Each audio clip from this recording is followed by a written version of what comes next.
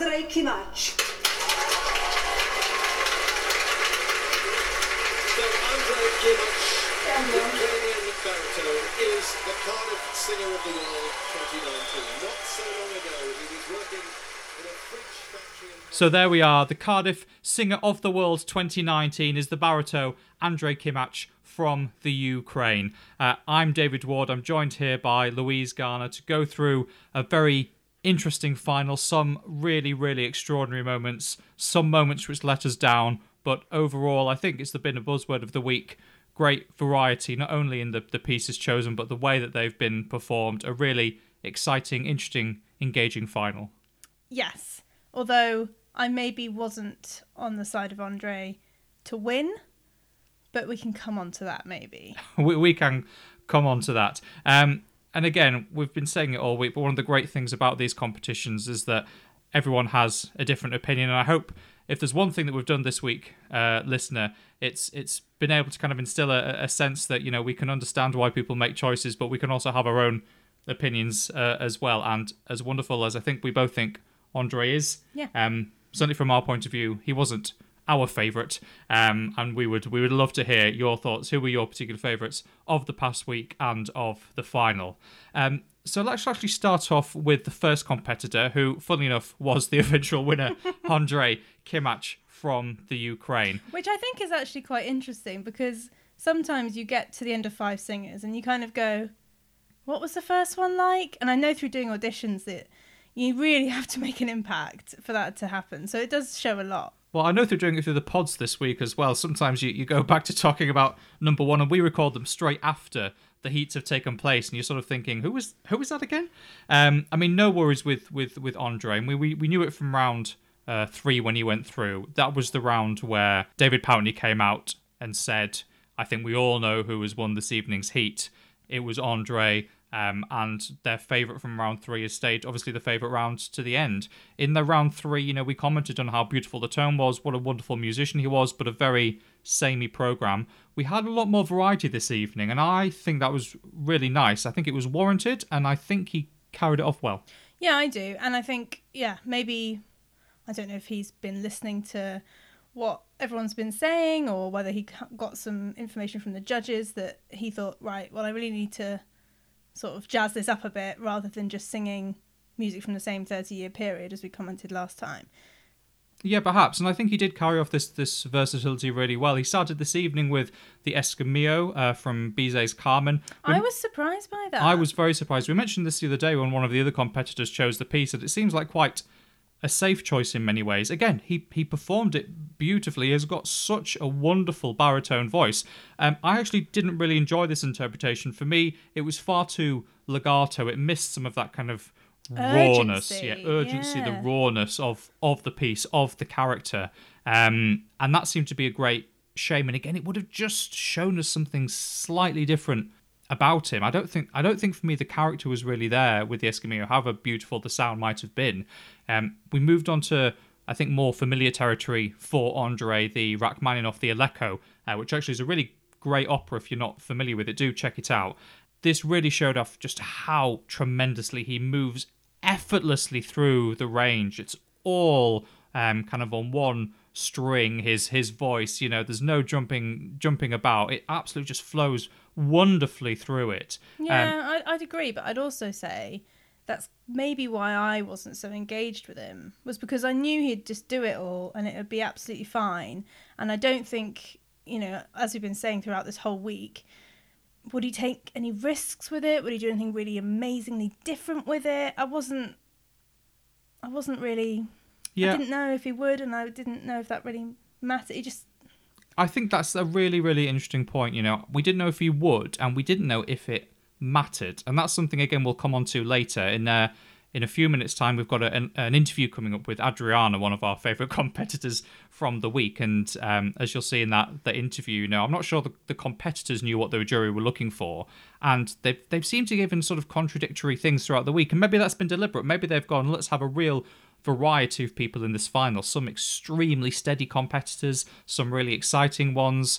You know, Guadalupe, the wild card, you know, they said they chose her because she could give you something amazing, something unexpected. Andrei was never on a knife edge, which in one way is great. You have complete confidence in him. But the other way, there was never really the moments that just kind of took your breath away, that did something unexpected.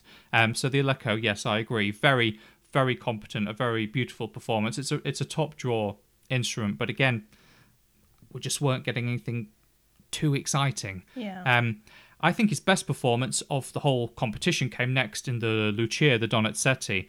It was powerful, it was forceful, it was what the Escamillo could have been, which I think was really, really strange. And in this, he showed a lot more of the versatility. Obviously, this isn't sort of comic Donizetti, so we're not expecting the versatility of some of those pieces, but there was much more in there. And if his voice wasn't fully warmed up by the first piece... it was by this bit. Well, I mean, I think it was by the first piece, but he seemed to be even more comfortable come the final one. So it's amazing how many people have chosen to sing Lucia. We've had so much Lucia this week. Donizetti back in fashion, maybe. Yeah, and Lucia especially. We haven't heard much from the comic Donizetti. I would have loved to have heard Majing go for some of the comic Donizetti. Yeah. But we've had the dramatic instead. So yeah, Andre, the winner, the first person to kind of come on stage, and I do wonder whether the judges, or some of the judges at least, made their mind up from that moment on. That's something we might come to find out, something we might not. We moved then on to the soprano Soo-Yun Lee from South Korea. You may remember she was the competitor that just did the one song in round one. Again, going back to Lucia, the Donizetti. She did the Mad Scene. We thought technically a wonderful instrument there, a beautiful sort of coloratura soprano, but didn't take enough risks. This was obviously a more varied program. She did two pieces. We started with the Caro Nome, the Rigoletto, and I did say the other day that I thought I could see it as a Gilda, and this is what she gave us this evening. And then we had the Sonnambula, the Bellini. For me, the Caro Nome vocally was very, very strong, very precise. I loved it. I thought it was great. Yeah, it was really beautiful singing, very polished, very precise. Although I did wonder again, like we had the other day, was it almost kind of too polished? Not too precise. I think you have to be for this song. If you go off the rails in this, or you're in real trouble. Don't go off in the rails in the very a cappella part. But I thought actually this was a brilliant program, because you start with a Caro Nome, a very particular character, a very particular emotion, difficult to do anything original, but you go, look at everything my voice can do, look at the precision I have. It's like the technical exercise. It's control as well. She's just got an amazing amount of control.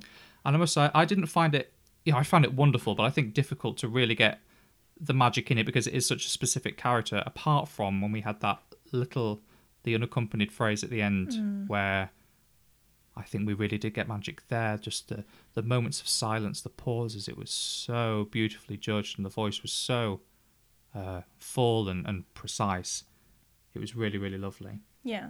And again, why I think this was such a brilliant program was that we had all the precision in there, and then she gave us something very different that we hadn't seen before in the Bellini. I think particularly in that opening slower section, allowing the lyricism to shine, allowing to show us some more of the vulnerability, the variance, really nice tempo, really great acting, and I think it balanced so lovely with the Rigoletto. Still something that she could sing very well, but that showed us something different. Definitely. And then after the beginning of that piece, it kind of livened up a bit again, and she just so effortlessly went from that slower section to the more exciting section. And I had, again, it's different because the same with Andre. I've got no qualms that she'll just nail it, but I still found her performance more engaging. I think she does act it very well, and she has the dynamic variety, I think, more than Andre does. And I know that's maybe difficult as a baritone to maybe get that across, but I think people do that. And for me, she just, she was my winner. Yeah, I thought there was just something a little bit more thrilling about her performance. And also as well, something we said the other day, which I felt in the Caro Nome, was that her performances felt very, very well rehearsed, but not quite perhaps sort of inspired or natural. But I thought we got that in the Bellini. And I, again, it's boring when we agree, but I do agree that I think, Soo-Yun was my winner of the evening and of the competition. It was a really beautiful performance. Do go and have a listen. Go and have a listen. I think if you're going to listen to 2 of them from the evening, listen to the first 2 and see what you thought of them. We then went on to the tenor Ming-Ji Lee from China. I did wonder if he might be the favourite, if there was going to be one going into this. He really seemed to astound people in round 1. He was the winner of the Song Prize just a couple of days ago. But for me, the programme didn't quite work this evening. He definitely, because he was the first heat this week, and I feel like that performance for him really showed off what he can do. And I mean, bless him, he must be tired. Like, I think emotionally and well, vocally yeah, exhausted. everything. Like winning a song prize, getting through to the final in the first heat. Yeah, and I think maybe that showed a little bit in what he did. I mean, he's got a very nice voice. It's beautiful. It does suit mainly, I think, the Mozart aria that he did. Not to say that the other 2 weren't good, but I just felt that was where he shined, and maybe the other 2 pieces he didn't. So maybe that was the thing that said to the judges, well, maybe not. Yeah, I think another kind of running theme of the week has been the difference between those people that go, look, I do X very, very well, that's what you're having, and those that go, look, I'll try and give you X, Y, and Z, and some will work and some won't. In the first round and this, I think he really, really shone when he had the beautiful lyrical tenor songs. We started with Tamino, Magic Flute. I've said it 1,000 times, it's such a beautiful voice. I think it's the perfect Mozart tenor voice. Absolutely gorgeous, just crafted it so well. You can see why he won the Song Prize. Yeah. Such a great relationship to text, such a great relationship with the audience. But again, like the other day, he then moved on to the Rossini, and I had the same reservations as round 1. I just don't think that quite the flexibility in the runs is quite there. It doesn't give me the accent on all into the individual notes that I personally prefer in this type of repertoire, nor does he quite have the power and the punch in those big forte sections. And I think that's what, for me, again, was missing from his Rossini in round 1. Yeah, I would agree. And it might be something that comes with time. He's still young. It's still a young competition. You have to be in an age range to get in. And it might come. But yeah, he doesn't blow you away in those bits. He does blow you away when he's doing something very lyrical and you can get on board with, and he brings you in and you engage with it. But the Rossini and the Queen of Sheba piece didn't quite get there, in my opinion. Well, I think I disagree about the final piece. So it was a bit of a rarity. Goldmark, the Queen of Sheba, was his final piece. I think we were back in safer territory. A slower, lyrical song, nice relationship with the text, a really lovely top final C at the end there. And look, going on his career, there's no reason why he couldn't make a great success of being a great Mozart tenor. The Berlioz in round 1 was really lovely. So actually looking at that sort of lyrical rep, yes, kind of the classical Mozart, but also perhaps moving into some of that romantic stuff as well. But for me, really, it was the Rossini where I just didn't feel we had the punch that we needed, and it was disappointing. Yeah, and I think I think you can kind of, and again, it is a middle piece. Was that the best choice? Because then I think, well, I certainly turned off a bit from it. Yeah, and especially kind of wrote him off. Yeah, when you get to the final as well, and you're thinking, I've had my first person, they were great. The second person, they were really good. Third person, that hasn't worked.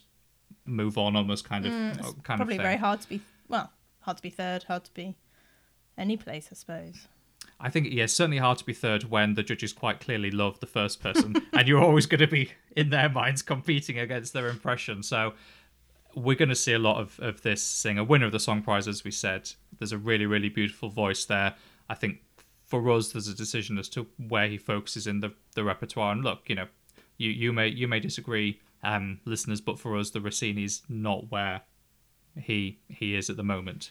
Before we move on to talking about the final 2 competitors from the final, I had the tremendous pleasure of talking to one of our favourite competitors from this week, the Guatemalan soprano Adriana Gonzalez. We were absolutely delighted by her performance this week of the Bizet, the Carmen, and the Rake's Progress by Stravinsky, and by her manner as well. She was bolshy, she was confident, she was fantastic. I had the great pleasure of talking to her earlier on today about her experience of Cardiff and what we can expect from her next. So Adriana, thank you very much for joining us today. Thank you so much for having me, David. It's really a huge pleasure. We absolutely loved your performance the other day. From the moment you stepped on stage to the delivery of performances, we thought it was absolutely fantastic. You seemed very confident. I think your words before you went on stage were "Cool, let's rock." Were you actually that confident, or was it just kind of a bit of a facade? No, I was really excited about this. You know, it's a huge thing. Like, being Guatemalan, I really never thought that I would get to this point in my career. You know, it's really a little girl's dream come true. You know, just to be considered an opera singer, it's a really huge honor. And I actually recalled myself a lot of my youth moments. You know, when I was in school and starting college, I was in a rock band actually, and I started singing rock and jazz. So I was like, try to be true to that little girl, you know, that you were before, and who you were, and make justice to that. So I really said it honestly, and was sort of a pat in the back to myself of, you've gotten this far, and that is really, really amazing. So yeah, it was genuine. I mean, I try to be as far as I can be. And that's a fantastic approach to have, because I imagine a lot of singers must be sort of quite petrified, but for you to be able to go, you know what, actually I'm really proud of what I've done, this is what I've always wanted to do, so now I'm just going to go out and do it. And I think that really came across in the performance. The repertoire, you did the Bizet, followed then by the Rake's Progress. Tell us a bit about why you made those choices. Why did you choose that rep? Well, the main reason is because these are roles that I want to sing. Like Micaela, I've already sung on stage in Geneva, and I'm singing it in Zurich next season. And True Love is actually just a wonderful piece that I wish I could sing. Like, normally they would cast it a Fach maybe lighter or with a lighter voice, as far as my knowledge goes, and some of the advice that I've gotten. But I thought that they were two contrasting pieces that could actually show my voice the best. And I mean, Micaela is just the perfect role for a young lyric, and I approached my choice of repertoire considering, okay, if people listen to me, I really want them to think, okay, she can do these roles tomorrow. So that was the main thing, and that they're good for my voice at where I am right now. Because I had initially thought, oh, maybe I'll go with a bit heavier Fach, you know, the typical young singer mistake that you go wanting to make an impression of where your voice will be. But actually rethinking all of this with my mentors, we were just like, no, go and say what you can do now. So, yeah. And what has this kind of competition been about for you? You know, you said it was kind of a bit of a dream, but is this, as you said, kind of like a real shop window? Is this an opportunity for you to show opera houses, directors, conductors, what it is that you can do? Well, yeah, I mean, definitely Cardiff gives you a lot of exposure, and it opens new doors, especially like in the UK. I've been working mainly in France, in Switzerland, and in Spain, and I wasn't really so much into the UK business so far, so I thought of it in that way, and as well as an opportunity to learn, I think, because every competition that I've done, like I already did the Veronica Dunn competition in Ireland, and I did the Francisco Viñas in Spain, and these competitions taught me a lot about how much preparation goes into the repertoire, both technically, physically, interpretatively, and just for my, let's say, psychological maturity on how to approach music and how to interpret it. So I think Cardiff has definitely taught me a lot, and I always loved looking at other singers perform. So it was really educational in that sense as well, to be able to see all of the main prize rounds and see how people's culture really comes out when they go out to perform, and things that I can't do that other singers can do, and just try to see how I can approach these types of things to better myself. So that was really a huge opportunity in Cardiff. And I mean, everyone has been so nice. The organization is amazing, and the singers are all very open and very supportive to each other, and that's very special. And I say that genuinely and full-heartedly. It was interesting at the end of your heat, David Pountney came out and sort of said that they were looking for Cardiff Singer of the Year, not voice. He seemed to be trying to tell us something about what they were looking for. Throughout this process, have you been clear on what being Cardiff Singer of the World is all about? Have you been clear on what it is the jury are looking for? Oh, no, I have no idea, to be completely honest. No, I would never assume to know what criteria they have in mind for a Cardiff singer. Like, for me, if you're going to be the singer of the world, it means that you know languages, that you know different styles, that you can touch people's hearts with your singing and with your physical expression and with your energy, and that you can represent the world, basically. I think that you can be versatile and at the same time be technically prepared musically and everything. I mean, it's a huge title, let's say, to carry on your shoulders. But I really don't know what the jury thinks. And I know, like, Federica von Stade has, like, her career is exemplary, and Felicity Lott as well. And the other three, I didn't know so much. Kura, I know that he sung a lot of really amazing repertoire, but I never really heard him a lot. Sopranos, we tend to stick to listening to other sopranos. Yes, the Sopranos, yeah. Yeah. Who are your kind of heroes? Who are those kind of singers that you kind of grew up listening to and always return to? Oh, definitely Tebaldi and Callas. I love these two singers because at the same time they sung same repertoire in many occasions, but they were very different voices, and very different interpreters. And it's just that golden age of singing where the sound was so rich, and in a way the singers had very much a strong standpoint on what they wanted to show expressively, and the times of rehearsing were completely different back then to nowadays. I mean, modernization has sort of sped up the process for a lot of things in the opera world. So I think looking back to Tebaldi, Callas, the classics, and even Tebaldi's teacher, Carmen Melis, they're amazing inspirations, I must say, especially for the Italian repertoire, which my voice goes more to that direction. So I really listen a lot to them. So your Cardiff journey is coming to an end. What's next for you? Where are you off to now? Well, I'm going immediately back to Paris, where I'm based, to do a concert in Versailles. We're going to do the Messe Solennelle by Berlioz and the Requiem by Martini, with the Concert Spirituel, and Hervé Niquet is conducting. And after that, I'll go to Operalia as well in July in Prague. And that's actually funny because I thought, this is sort of the last year I want to do competitions, so I'll probably apply to both. I didn't expect to get chosen for both. I know I'm sort of screwed, I really have to prepare a lot.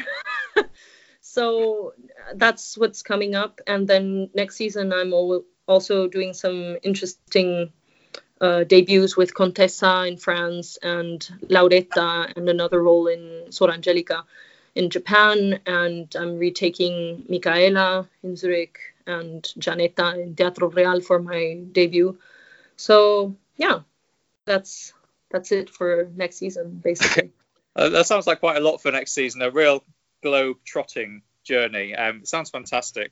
And the final question, the question I ask everyone we have on the podcast, if there's one role that you would like to do either soon or sometime in the future, what's the one role you'd really like to do? I would say the next coming years, I'd love to do Mimi. It's a really dream role to do. I know it's sort of a cliche answer for sopranos, but I'm really curious to go through the emotional journey that is Mimi and just the music. I really love Puccini. It's my favorite composer. Adriana, thank you very much. We have loved your performances this week. It's been an absolute pleasure to watch you, and thank you for joining us today. All the very best for Operalia in about 4 weeks' time, and we very much hope that you'll be on the English stage sometime soon. Do let us know, and we will be there.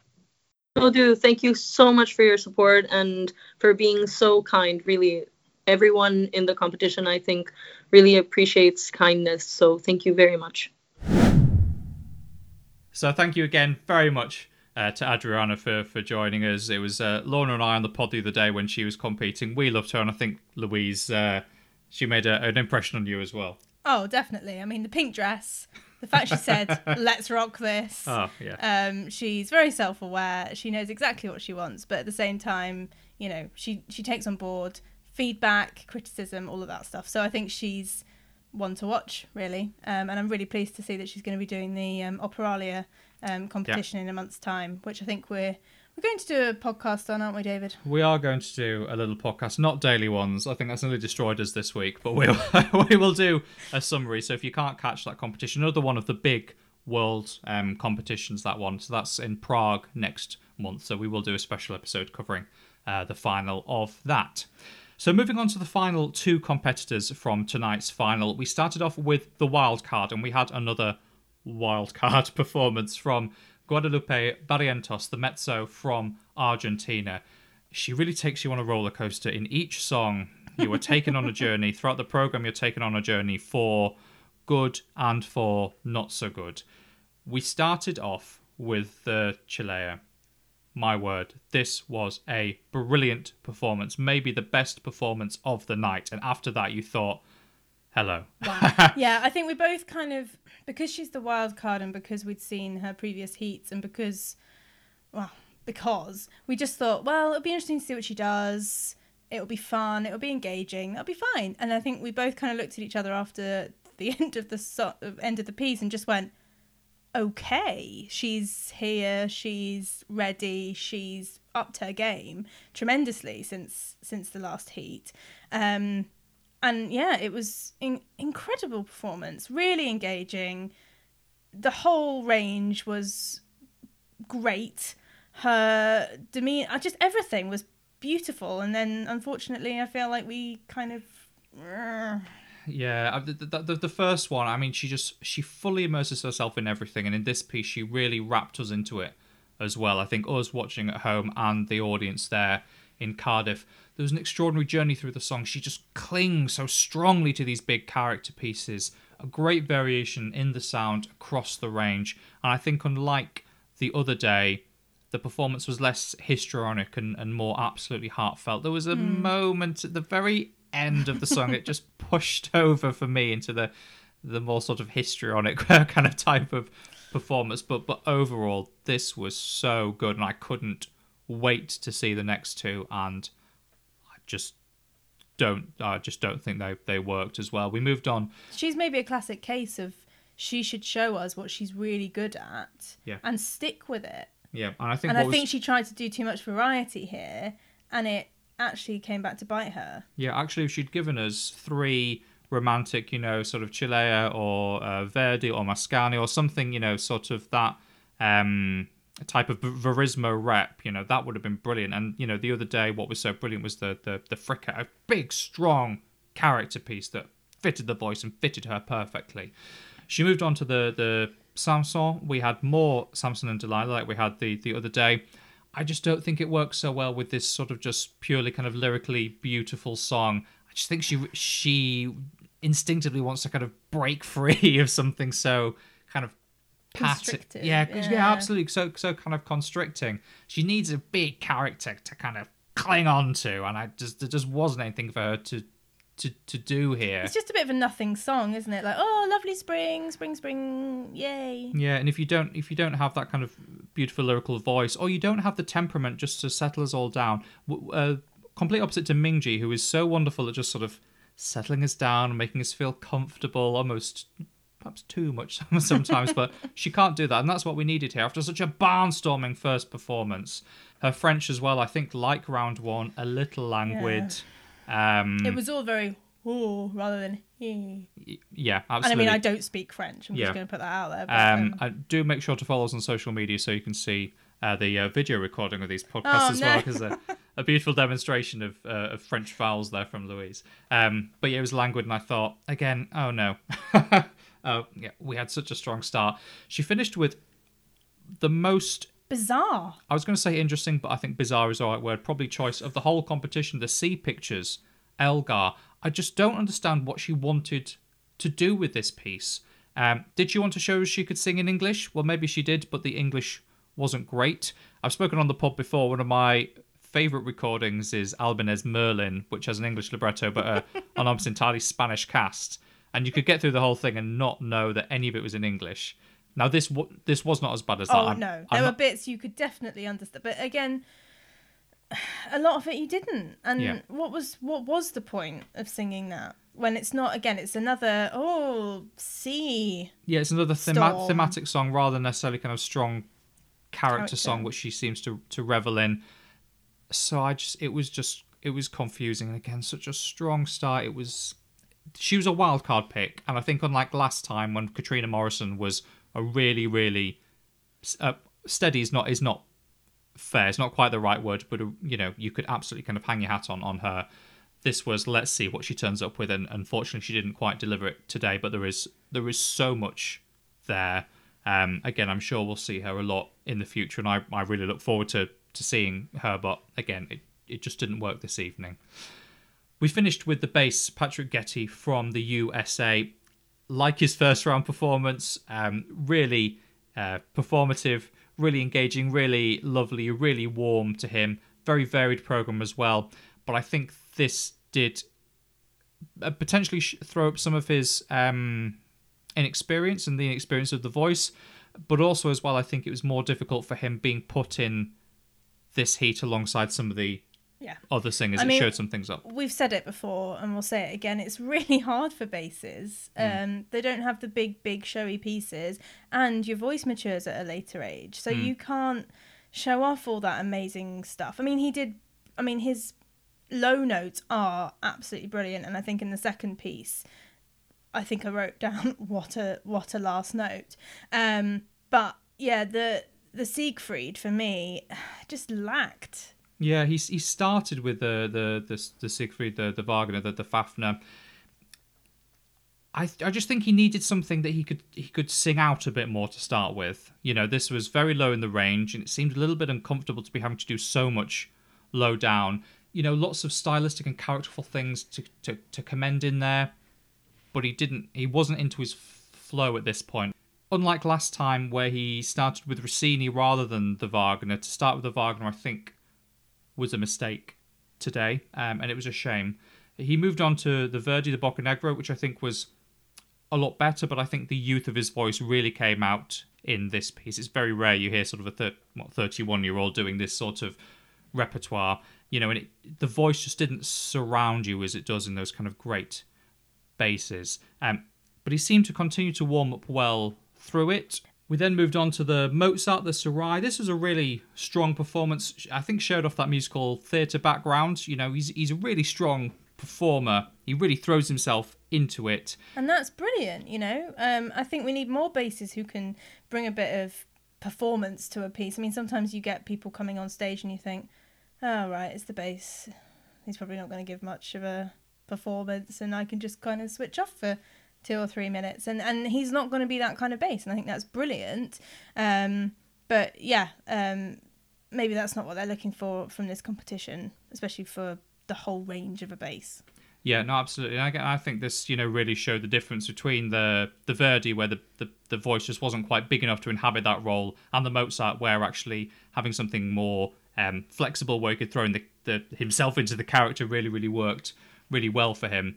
I wrote, this is why we wanted him to go through and why he did go through, because he just absolutely kind of shines in front of the audience when given the chance. We finished with the Copeland, the old American song. again, this was great fun. It was a way for him to end in his absolute comfort zone. Again, It was slightly weird, if I'm going to be totally honest. No one's done anything like that this. well, Julian, I think in round 1 he did another Copeland to finish actually. And yeah, okay, fine, but no one who has gone Is to the going to be in the final. That sounds awful, but and it was kind of like maybe they asked him to do something fun and exciting to end. I don't know, or Well, I think that's a very good point that no one else in the final did something like this, and I don't think it shows as an experience, but I think it shows that he's not at the point where he can give us a full kind of program for something like this that perhaps fulfills the brief of what they're looking for from a winner of the competition. So he finished it with a great piece that was in his comfort zone. Again, could throw himself into it, could act the hell out of it, but didn't show us anything different. This was just him doing, again, what we know he can do really well. And when he had to kind of push himself in the Verdi and the Wagner, we didn't quite get it today. It's all there from him. It's just so difficult for a bass. It's so difficult to be able to do in a competition like this. I wrote down at the end, that musical theatre background is there. To see him as a Judd in Oklahoma or something like that. oh yeah, Yeah, I mean, would be absolutely fantastic. It would be fascinating to see where he goes with his career. But there's so much to like there. We'll just wait for the voice to fill out a little bit more for some of those other roles. So that was our final. Again, as we said all week, amazing variety. So great to have a soprano, a mezzo, a tenor, a baritone, and a bass. And I don't think they meant it on purpose, but as much as we say that a competition like this isn't really for kind of the newbie in a way. There's lots of technical language. There's lots of talk about rep. In a way, this is such a good opportunity to see all the different voice types, the different rep that comes with it. Although you didn't get a countertenor. No countertenor. I don't know actually if there's ever been a countertenor in the final or the competition. That's something I'm sure we could look at. And I'm sure listeners, you're shouting at your device right now, but but again, great variety. And in some of those heats we had, when the heat with Guadalupe, and there were 3 mezzos, which in a way could have been boring, but they were so different. It's such a great opportunity to kind of learn and kind of see how these different voices, they can have the same voice type but so different. So it's been a really interesting week overall. Kind of, what's your impression of this year's competition been? I've really enjoyed it. The thing I've most enjoyed is that there've been 2 female conductors actually. Yeah. And in a way, I quite like that there wasn't such a massive song and dance made of that, because they could have gone, oh, look at us, we're so with the times, and we've got 2 female conductors, and they're female, and female, and they didn't. And it was just like, here's our conductors. What I would say is that the BBC coverage was slightly odd. Well, I mean, I suppose it's the way social media works, but this has been... it's been a big topic. I'll give you that. Perhaps more so than discussion of the competitors has been the lack of BBC coverage. I think every heat has been on BBC Two Wales, which I know that a lot of people can't access. It's also been on the BBC iPlayer, which I know is not the easiest way of engaging for a lot of people. So it has been a bit disappointing. From my point of view, having the option of the internet is fantastic for the BBC, because it means they can have so much more content on that appeals to different people. So this week we've been able to have football on and opera, and I know I'm one of the few people that likes both of those things, but it's been great for audiences to have that variety, which we never could have had before. But at the same time, there is so little opera and classical music, kind of bar the proms that's on the BBC. It might have been nice to have had it on, kind of terrestrial television, or at least kind of BBC 4 this week. So I think that has been disappointing. There have been the sound issues. They did cave, to be honest, in terms of the fact they weren't planning to have any of it on BBC 4. And I think that the amount of criticism they got for that on social media, via letter, whatever, they did then say, actually, we will cast it at 10:05 on BBC 4, which was a concession, but it wasn't ideal. Yeah, and again, if you're not following on Facebook and Twitter, you wouldn't have known about that. So yeah, I think that's been less than ideal. I say there've been some kind of sound issues as well. There've been some interesting choices of commentator and presenter that we won't go into, but I think that has been a little bit disappointing. But I don't want to kind of be clutching at straws, but in a way, we have to be really pleased that the BBC still does invest in in something like They this. could easily wash their hands of it. Yeah, and lots of people have lots of things to say about the BBC, but I'm still a kind of huge fan of what they do in kind of testing kind of financial and political time. So it's great to still kind of have it there. We've really enjoyed the competition. I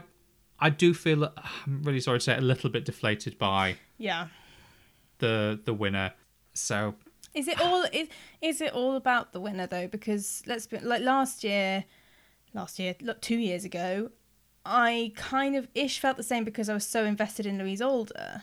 Yeah, it's always we said this earlier this week. When you have a favourite, you find it even if you've only seen them for 20 minutes, you still find it really hard to get away from them being your favourite. We haven't mentioned Katie Bray. Katie Bray. Katie Bray. So in terms of having a favourite, look, whether we're biased because we're English or not, we don't know. We loved Katie's performance earlier this week, and she was the winner of the audience prize. So clearly has gone down well across the land as well as across the Good choice, everyone. Good choice. Yeah, so well done, public. But she really did have a tremendous performance earlier this week. Such variety. And again, wouldn't you say to David Pountney, she's maybe not the voice of the world, but she might be the singer of because she's got the performance element. Yeah, I mean, as Adriana said, we still don't quite understand what they were looking for. But if it was Andre, his comments do seem odd. An amazing voice, the inspiration perhaps not there. But look, we've picked over that. We agree he's a great singer, and that's the fun of the competition. We all have our own individual favourites. So thank you for joining us all of this week for Cardiff Singer of the World. We will be back next week with our usual monthly pod covering all of the latest news from the opera world. We'll be back in the Chapel FM studio that we and you will be pleased to hear. I'll be joined by the soprano Lorna James and the director Matthew Aberhart making his pod debut. We'll also have an interview with the head of the National Opera Studio, Emily Gottlieb. Now, don't forget that if you're free on Monday, the 26th of August, you can join us for a live episode of Operacast at our home at Chapel FM. It's free to attend, and it'll be a special festivals-themed edition. You can come armed with your questions for the panel, and we'll play along with our regular opera quiz with some prizes to be won. Prizes TBC, but I'll find something attractive. That's my job. I'm sure. That live podcast recording is part of this year's Leeds Opera Festival. 5 days of opera all across the city of Leeds. Shakespeare and opera is the theme, so some great operas to be had. Much Ado About Nothing. A new performance called Musical Confusion at Leeds Town Hall. Talks, discussions, events across the 5 days. So visit northernoperagroup.co.uk to find out more about the festival, which includes our live Operacast event, our live Operacast recording. So the final thing for me to say is thank you very much to Louise for joining us today. That's fine. I had a lovely time. Thank you. Good. And thank you to Louise for all of her work this week, as well as being on Heat 1. Louise is our lovely podcast producer. So all of the lovely things you've been seeing on social media have been all of Louise's doing. So congratulations. Like and subscribe. Like and subscribe. Indeed. We'll be back for the main pod next week. If you want to stay in touch with us, make sure to subscribe wherever you got this podcast. Do leave us some feedback, rate and review Operacast. It helps us to find new listeners, and you can send us some feedback, info@operacast.co.uk. If you'd agreed with what we said, disagreed, we would love to hear from you. Thank you very much, and we'll see you next week.